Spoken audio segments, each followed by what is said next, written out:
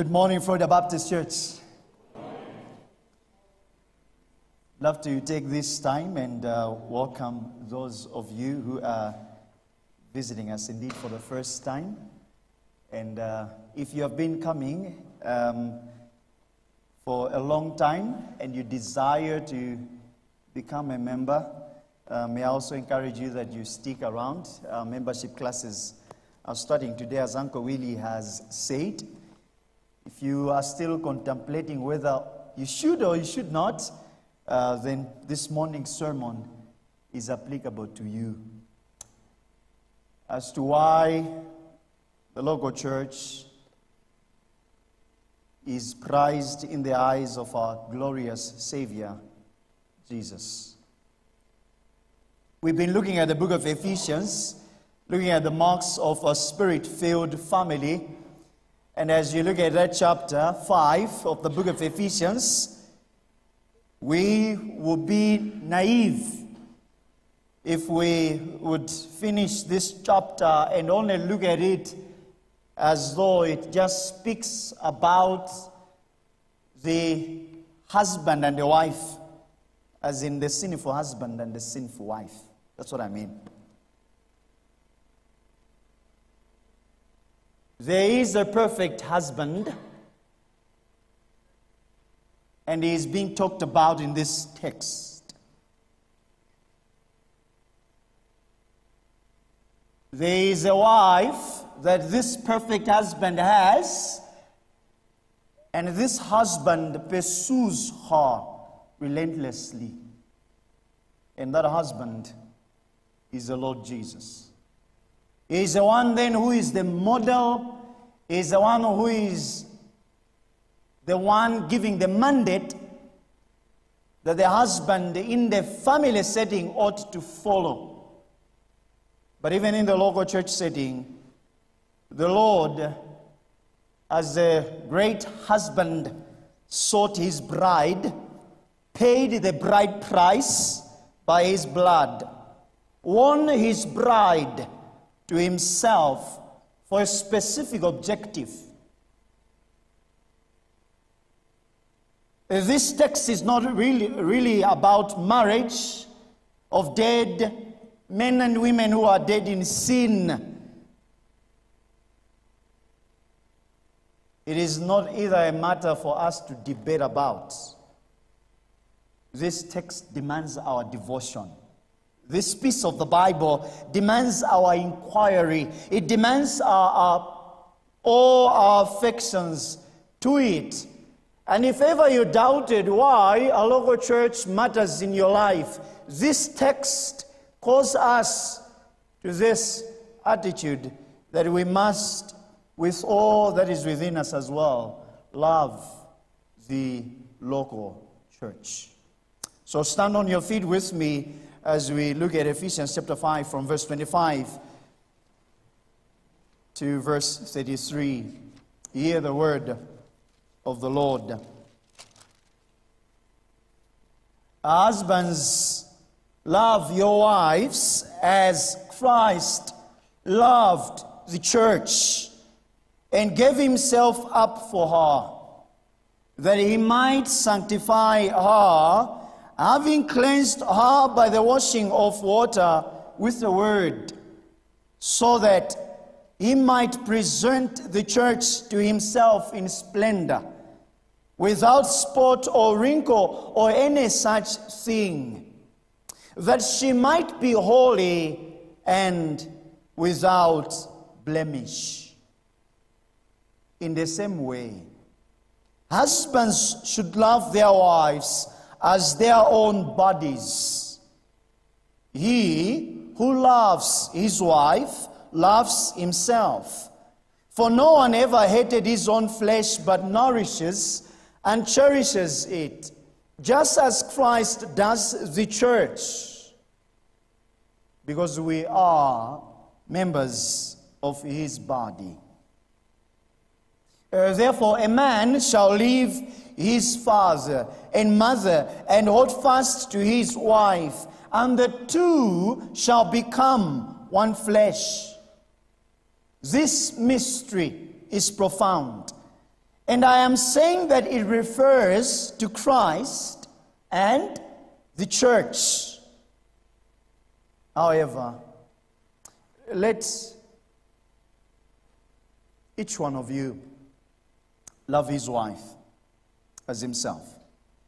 And let the wife see that she respects her husband. May God bless the reading and the preaching of his word. Amen. Let us bow our heads. Paul is clear in this particular text. He says that this mystery is profound. Being a profound mystery, then we need the help and the aid of the Holy Spirit to unfold these mysteries to our hearts and minds. Let's pray. Our glorious and eternal God and Savior, we bow before you this morning, amazed at your love towards us and your grace that you have lavished on us. We admit that we were dead in our sins.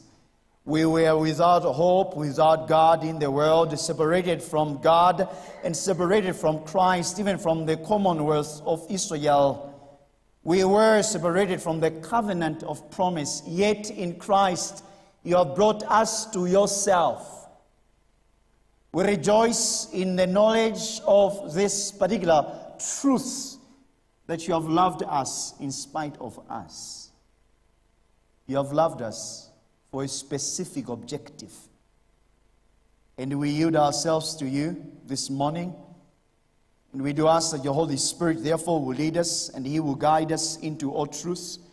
He will glorify Jesus above all else, that you will sanctify us to the likeness of our glorious Savior, wonderful groom, the one who is to come to take us to be with him forever and ever, we ask. And may God's people say amen.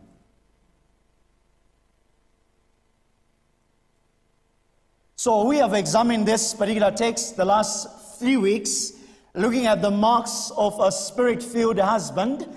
And we have concluded from this passage that a spirit-filled husband is one who has been ordained by God to lead his home. That's what the Lord has designed him to do. He is designed to lead. Yet he has one duty. And the duty that he has, he does not have many duties. He only has one duty. And that duty is to love.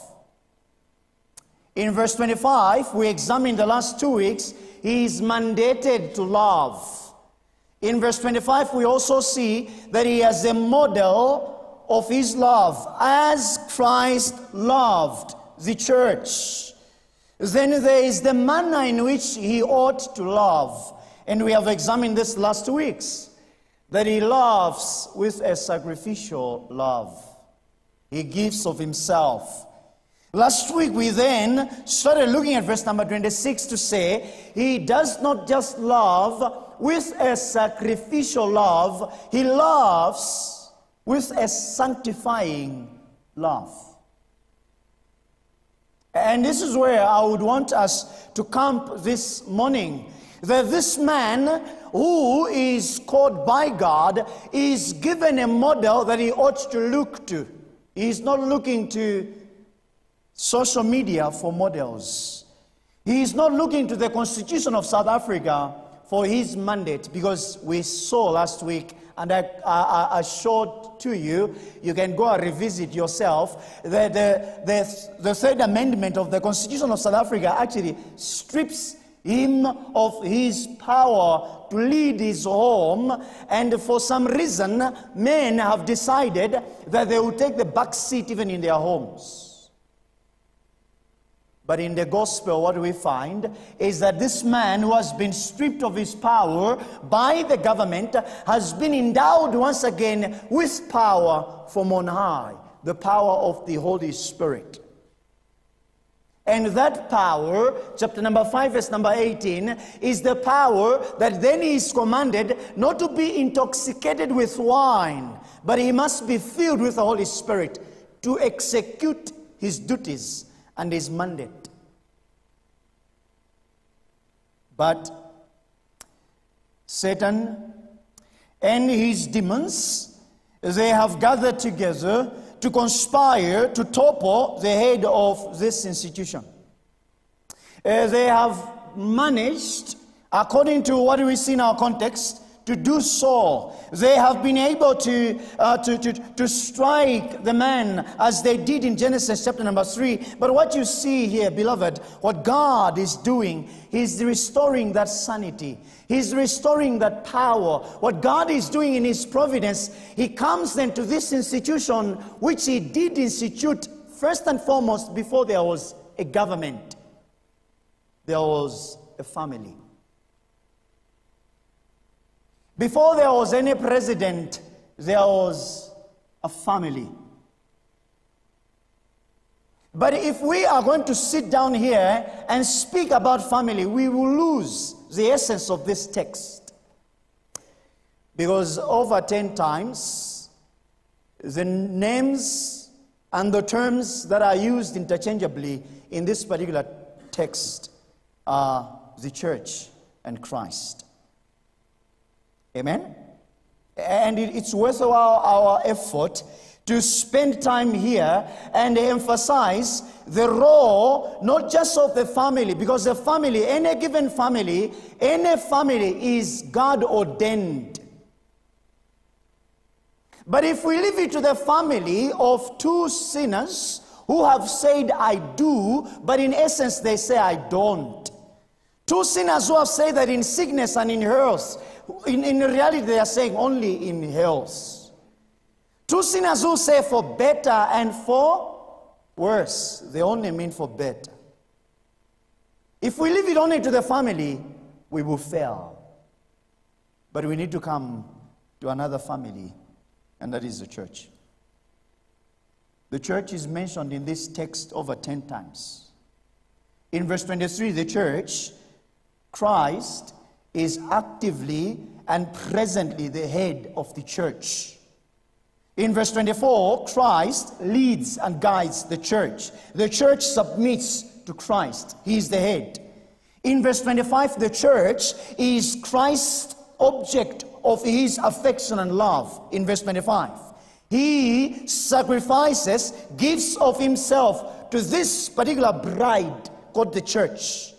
Verse 27, the church carries a feminine pronoun, she, her.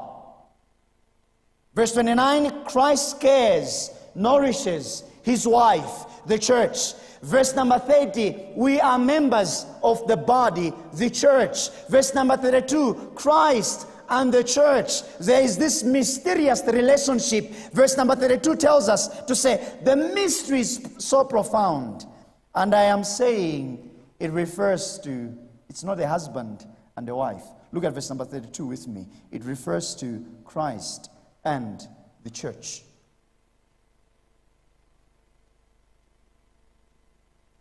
Pay close attention to that. The word church, used here as ecclesia, simply means the called out ones. This is a term referring to the assembly of Christians gathered for worship in a religious meeting. This is a company of Christians, of those who, hoping for eternal salvation through Jesus Christ, they observe everything the Lord requires and demands of them to do. And Jesus, verse 22 to 24, is the head of this institution called the church.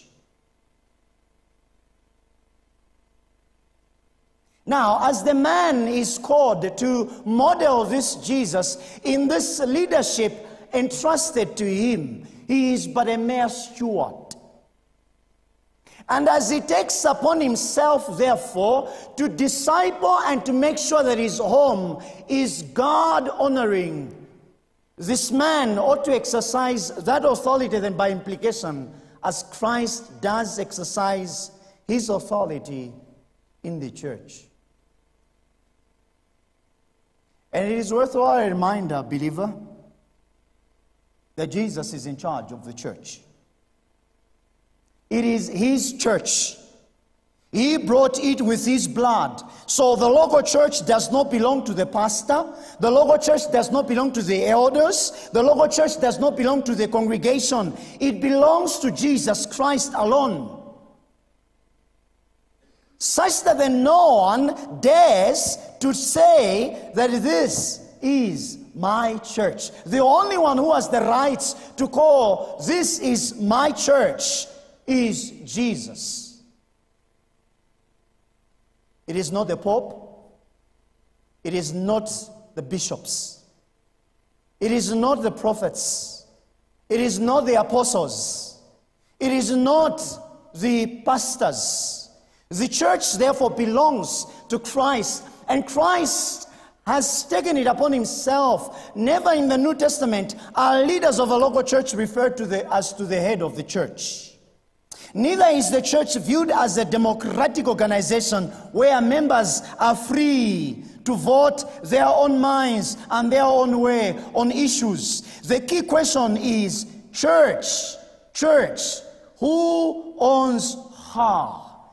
Who possesses her? You will see here that the church is Christ's own bride. And we need to get that in view. Then you understand why Christ loves the church with a sacrificial love. You will then also understand why this particular term we are calling sanctifying love. That term sanctify, you will see the significance of it if you would understand that this one we are speaking about is first and foremost the one who is leading it. So then we need to understand this. Let's distill it in this way. The church is a living organism with Jesus Christ as the living head. He, Jesus, is the one who has taken it upon himself that as the one who is the creator of the heavens and the earth, as the one who made all things by the power of his word, he is the one who is the founder and the fountainhead of the church. Can you see that the church has got a gender? And pronouns are important in day and age we're living in. It's a she. He died and gave himself up, verse 25, see, for her. Look at verse 26. He might sanctify her.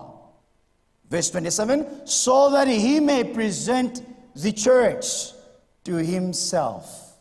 So then the Son, Jesus, the Godhead, he as the God-Son purchased the church, saved the church, sacrificed his life for the church.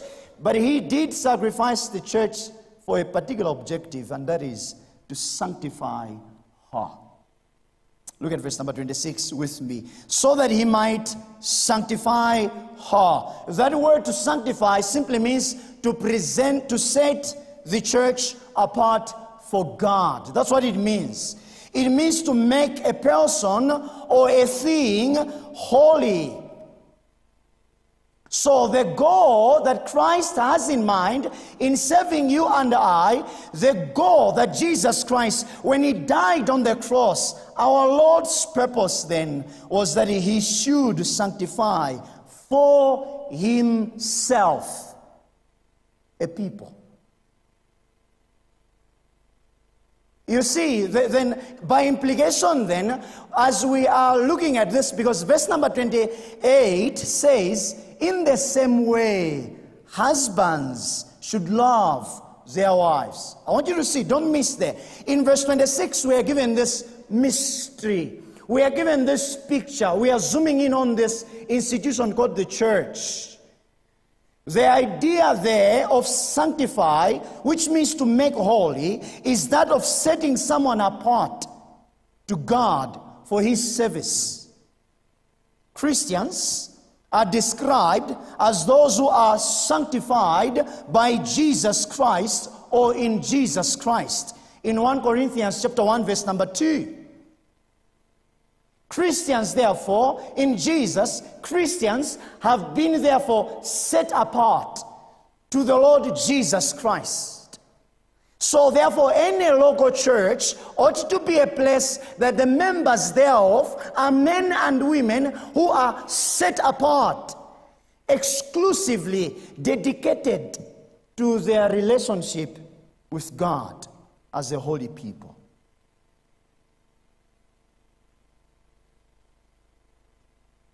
And that is what that word sanctify means. So when we are seeing here, if the Bible is saying the husband ought to love his wife with a sanctifying love, what it means is that the husband then needs to set it in his heart that he is to love his wife exclusively. He is to be dedicated to this relationship with his wife.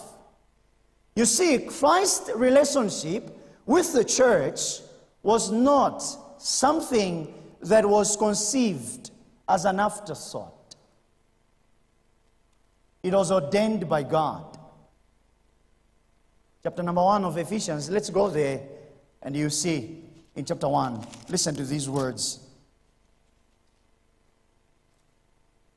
In verse number 3, the apostle marvels and he says, "Blessed be the God and Father of our Lord Jesus Christ, who has blessed us in the heavenly places, even as he chose us." We are the bride of Christ. The Father chose for his Son. He chose us in him before the foundations of the world.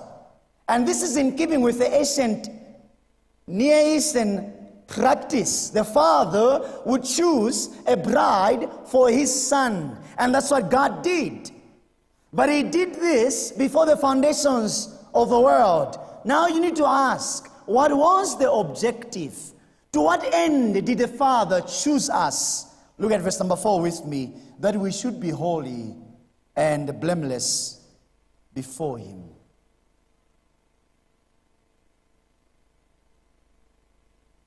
So then we can conclude that what the Lord God is revealing to us here, that through his sacrificial death, Christ Jesus claimed the church as his own, to be his holy people.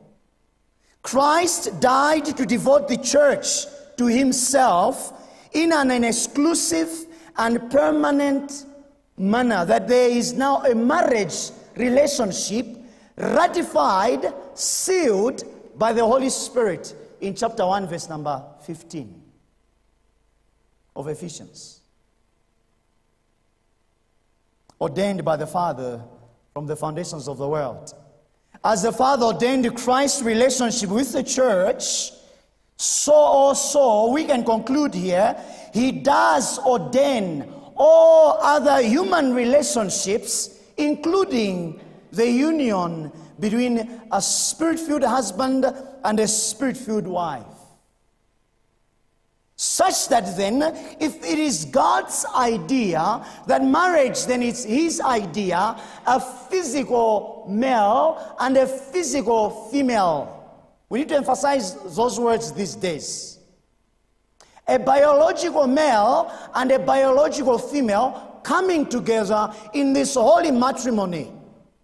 We are saying it is God who designed marriage. To be a covenant, therefore, of sexual, procreative, lifelong union of one man and one woman. As husband and wife, and it meant, from eternity past, it meant to signify the love that Christ has with his church. Don't miss that. And by affirming that, we are denying that God has designed marriage to be a homosexual. That's what we are denying. It must be one biological man, one biological woman.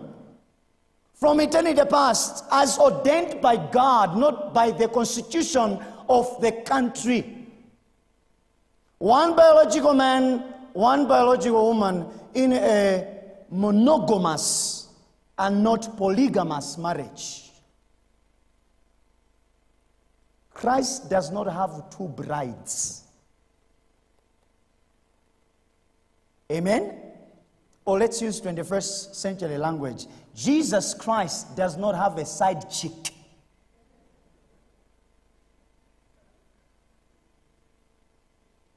He has one bride. So this then removes all the infidelities, all the unfaithfulness that a man fails now to sacrificially give of himself. We deny all those polygamous relationships. We also deny that marriage is a mere human contract rather than a covenant made between God or a covenant made before God. You see, in the African culture, polygamy is promoted. This text tells us, if you look at the church and you look at Christ, that notion of polygamy is taken away. But we are living in a time when even polygamy is celebrated. Then you also have this notion by millennials, my contemporaries, where now you get in no commitments. This text, as you look at Christ and the church, you are seeing one who has committed himself fully by giving not just lobola, by giving not just a ring, he has given of his life. No wonder we say, until death do us part. But there's no commitment. No commitment with regards to the institution of marriage. But I want you also to see this. I don't want you to miss the picture here. We are talking about Christ and the church. No wonder then, isn't it telling that there is also no commitment in a local church setting? Because then we've treated the bride of Christ like we have treated a side chick. But Christ loves the church. If Christ loves the church, gives of himself for the church, desires that the church would be sanctified. Well, you know what that means? He desires, by the virtue of calling our church, he is calling her out of the world. That's who we are. We are the called out ones. He has called us from darkness into light. He has called us out from death to life. He has called us from a moment when we were dead, depraved, deceived, disobedient in chapter number 2 of Ephesians, and he has imparted upon us everlasting life. He has done that. But we're living in a time when we are more concerned about birth control than we are concerned about self-control. We're living in time when we are more concerned about safe sex, but all sex outside the confines of marriage is not safe. It's sinful. Now we have abuses in marriages, founded on secular humanistic ideas that man, the chief end of man is to glorify self, enjoy self forever. So you can go sleep with that woman, sleep with that other man, and you can live anyhow you want. Don't mind about that and belong to a church and you call yourself part of the bride of Christ. That is not what you see in the Bible. By and large, the spirit of our age no longer, we see here, the spirit of our age no longer discerns or delights in the beauty of God's design for human life.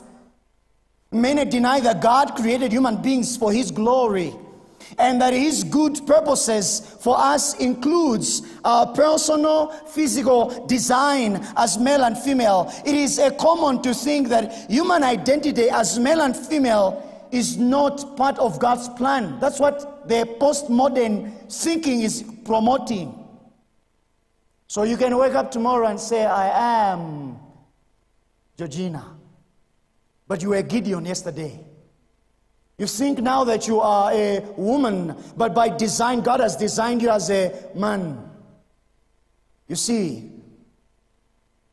The world lies to us that the pathway to full lasting joy through God and His good design, it's through your very emotions. Truth is what you make.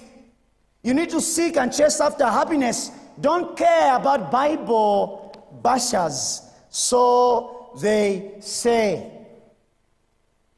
You're trying to be legalistic, so they will accuse you. You are homophobe if you speak about that which is right. You see, beloved, this secular spirit of our age presents a great challenge to the Christian church. And we need to ask ourselves these profound questions. Will the church of the Lord Jesus Christ lose our biblical convictions? Will the church of Jesus Christ lose her clarity and courage? And will she blend into the spirit of the age? Will she stand out, or will she fit in? Will she go with the stream, or will she go against the stream? Will she maintain her clear, countercultural witness to a world that seems bent on ruin? Those are the true questions that we need to ask regarding the church. But the same questions can be asked regarding you as a Christian. If you're a member of any local church, are you going with the spirit of the age? You're trying to assimilate, to fill in. Let's not be offensive. You're trying to be, at best, you are a thermometer. You know the difference of a thermometer and a thermostat, right? A thermometer conforms to the environment. A thermostat, however, you turn on a thermostat, you put a thermostat in water, that water must be hot. You put a thermostat in your heater during winter, that thermostat, once you turn it on, that thermostat will change your atmosphere. Who are you? A thermometer or a thermostat? But then to those who have been empowered by the Holy Spirit, we don't rely on ESCOM. Because the power we have is that inherent power, and that power has been given to us by this one who has purchased us. He has won us. He has brought us to himself for an objective so that we can live countercultural. You see, that's why Jesus saved us. He saved us with the sanctifying love. And it is this sanctifying love that we are persuaded that faithfulness in our generation means declaring once again the true story of the world to the world of our peace in the Lord Jesus Christ. We need then to come to this realization that the reason why Christ saved us, He saved us not to conform, but to confront the ills of our culture. Amen?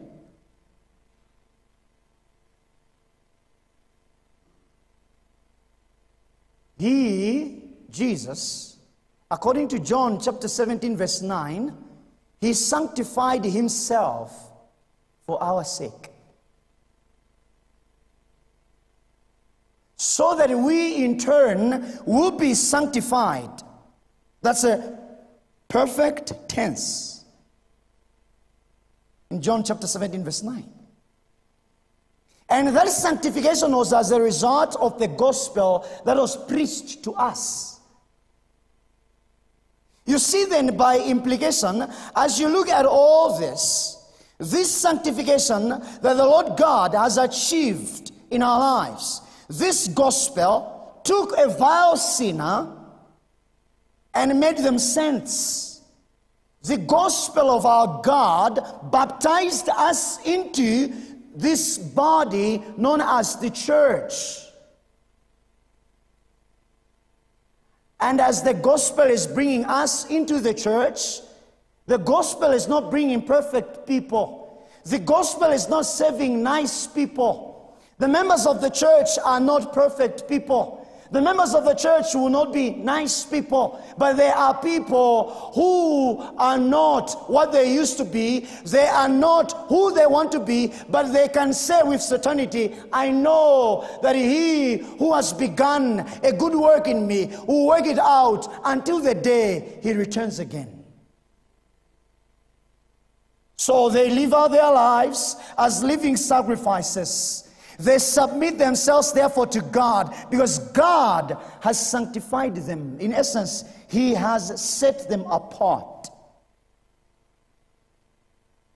Look at Hebrews chapter 10, verse number 10. And just nudge your neighbor, especially that one who's praying for me. Nudge your neighbor and tell them, let's turn to Hebrews chapter 10, verse number 10. All right? Hebrews 10, verse number 10. Listen to this.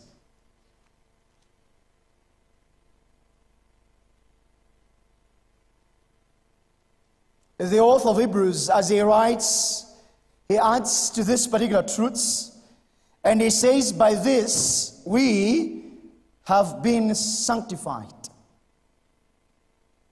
That's a past completed act with a continuing effect. It speaks of the permanence of Christ setting apart of his bride. How have we been sanctified? Listen, the manner, the means, through the offering of the body of Jesus Christ once and for all. So then, what the Lord Jesus Christ has done, he has sanctified us. He has set us apart. It's a done deal. You are not trying to come to this place or this position where you can be different. You are already different. 2 Corinthians chapter 5, verse number 17 says, if any man is in Christ, he is a new creation. All the old things have passed away. Behold, the new has come. What kind of people are these in the text in Corinthians? I'm glad you asked. Go to chapter number 6 of 1 Corinthians, therefore. Look with me. Verse number 9 to verse number 11. This is what the gospel saves us from. The gospel is saving us from vices of immorality. It's not saving us to live an immoral life. The gospel has saved us from that life. Listen to what the apostle says to the believers in Corinth. Do you not know that the unrighteous will not inherit the kingdom of God? Do not be deceived. Neither the sexual immoral, nor the idol worshipper, nor the adulterer, nor men who practice homosexuality, nor thieves, nor greedy, nor drunkards, nor revilers, nor swindlers will inherit the kingdom of God. But listen to verse number 11, I love it. And such were some of you. But you were washed. We're coming to that word. You were sanctified. You were justified in the name of the Lord Jesus Christ by the Spirit of our God. Such were some of you.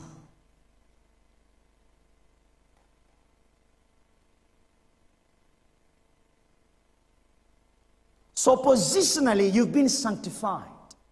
Then it is the duty and it is a requirement of every Christian then who is part of the bride of Christ, because we need to apply it there first, to be distinct.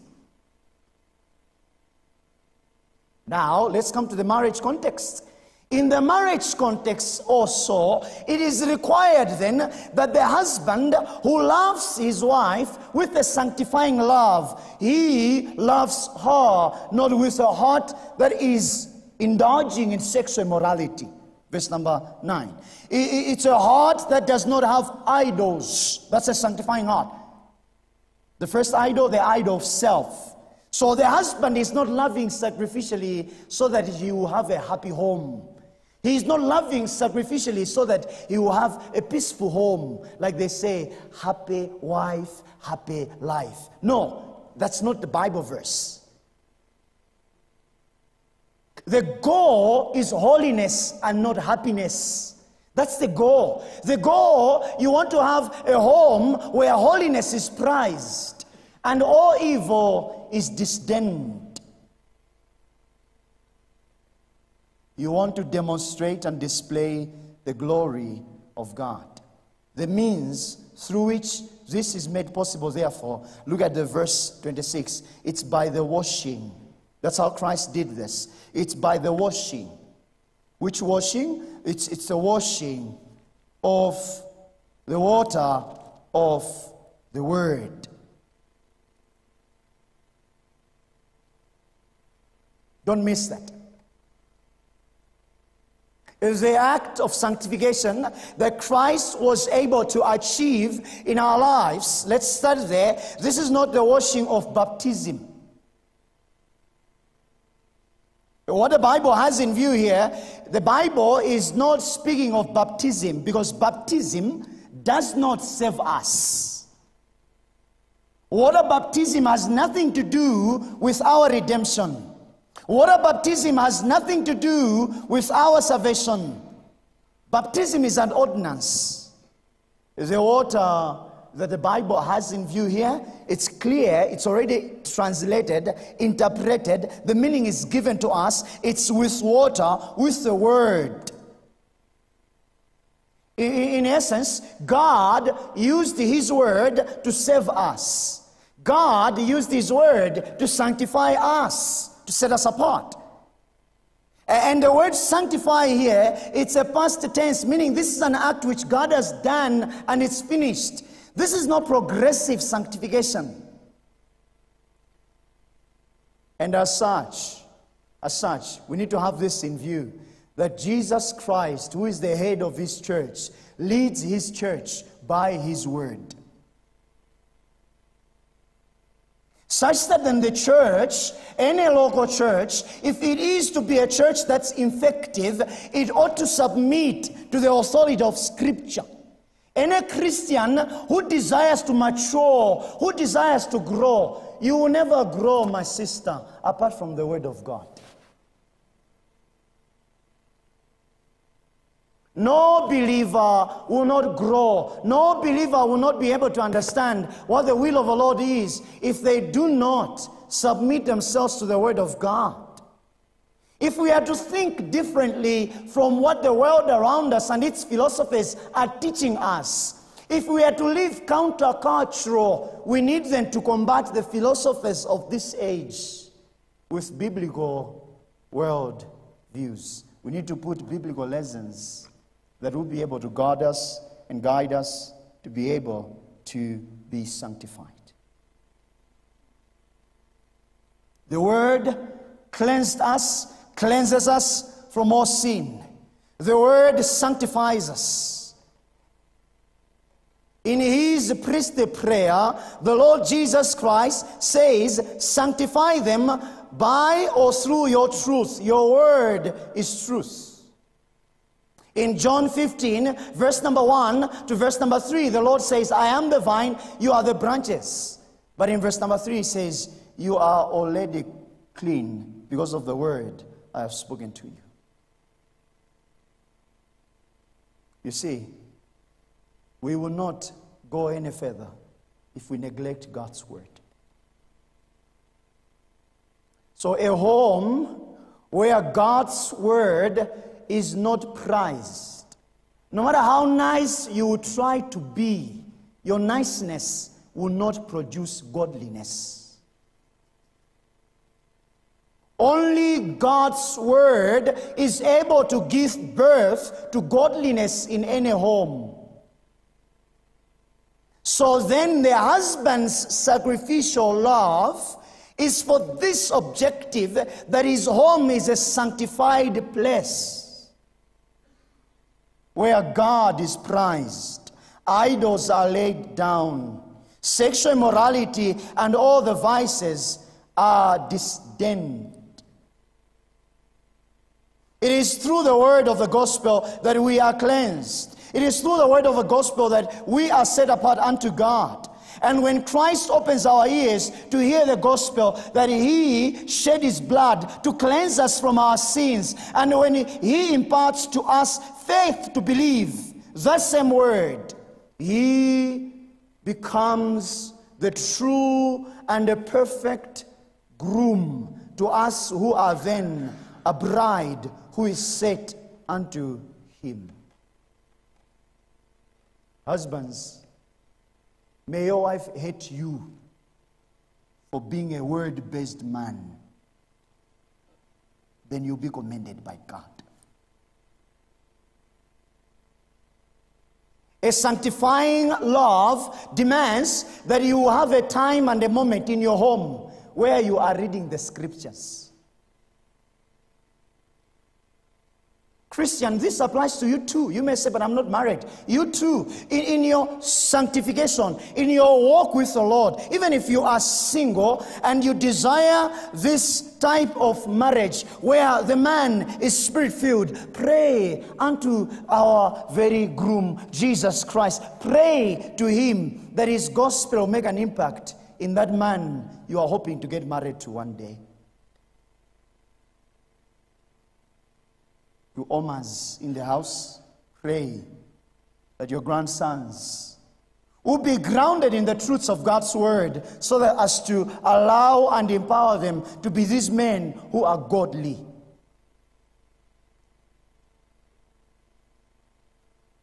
You see then that there is an edification that comes from verse 25, verse 26 and 27.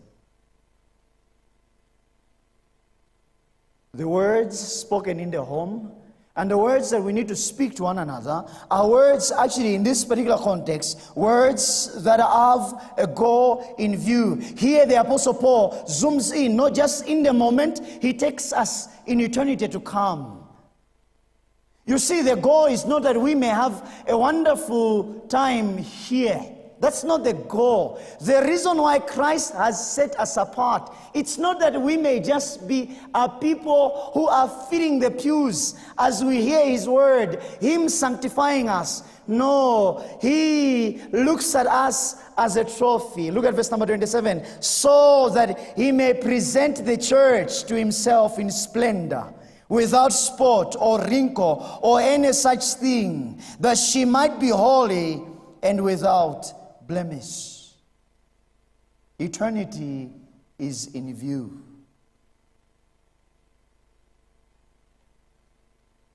In all our gospel pursuits, as we seek to be set apart for the Lord, we need to have this in view, that we desire that one day we will stand before our Master, having submitted ourselves to him as the head, having been sanctified by his word, having spoken to one another the truth in love, having spread this word to those who have not heard about it, so that they too may become part of the body of Christ. Then we live daily.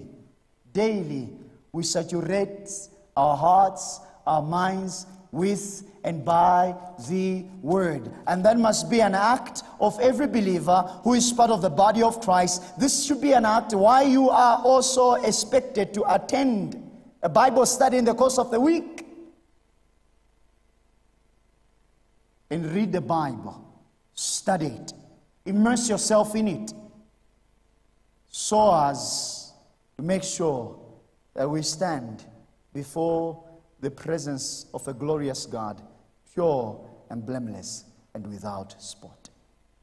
Fathers, the word of God is what you need. Are there issues in your home? Then consult the word. Are you submitting to the word of God, Christian? Are you spreading the word? Do you know that this is the tool that Christ uses to win his bride? Are you saturating yourself with this word? But as chapter 5 verse number 18 says, empowered by the Holy Spirit, therefore we live our lives as those who are wise, and we speak and submit ourselves to the word of God. Let's bow our heads and we pray together.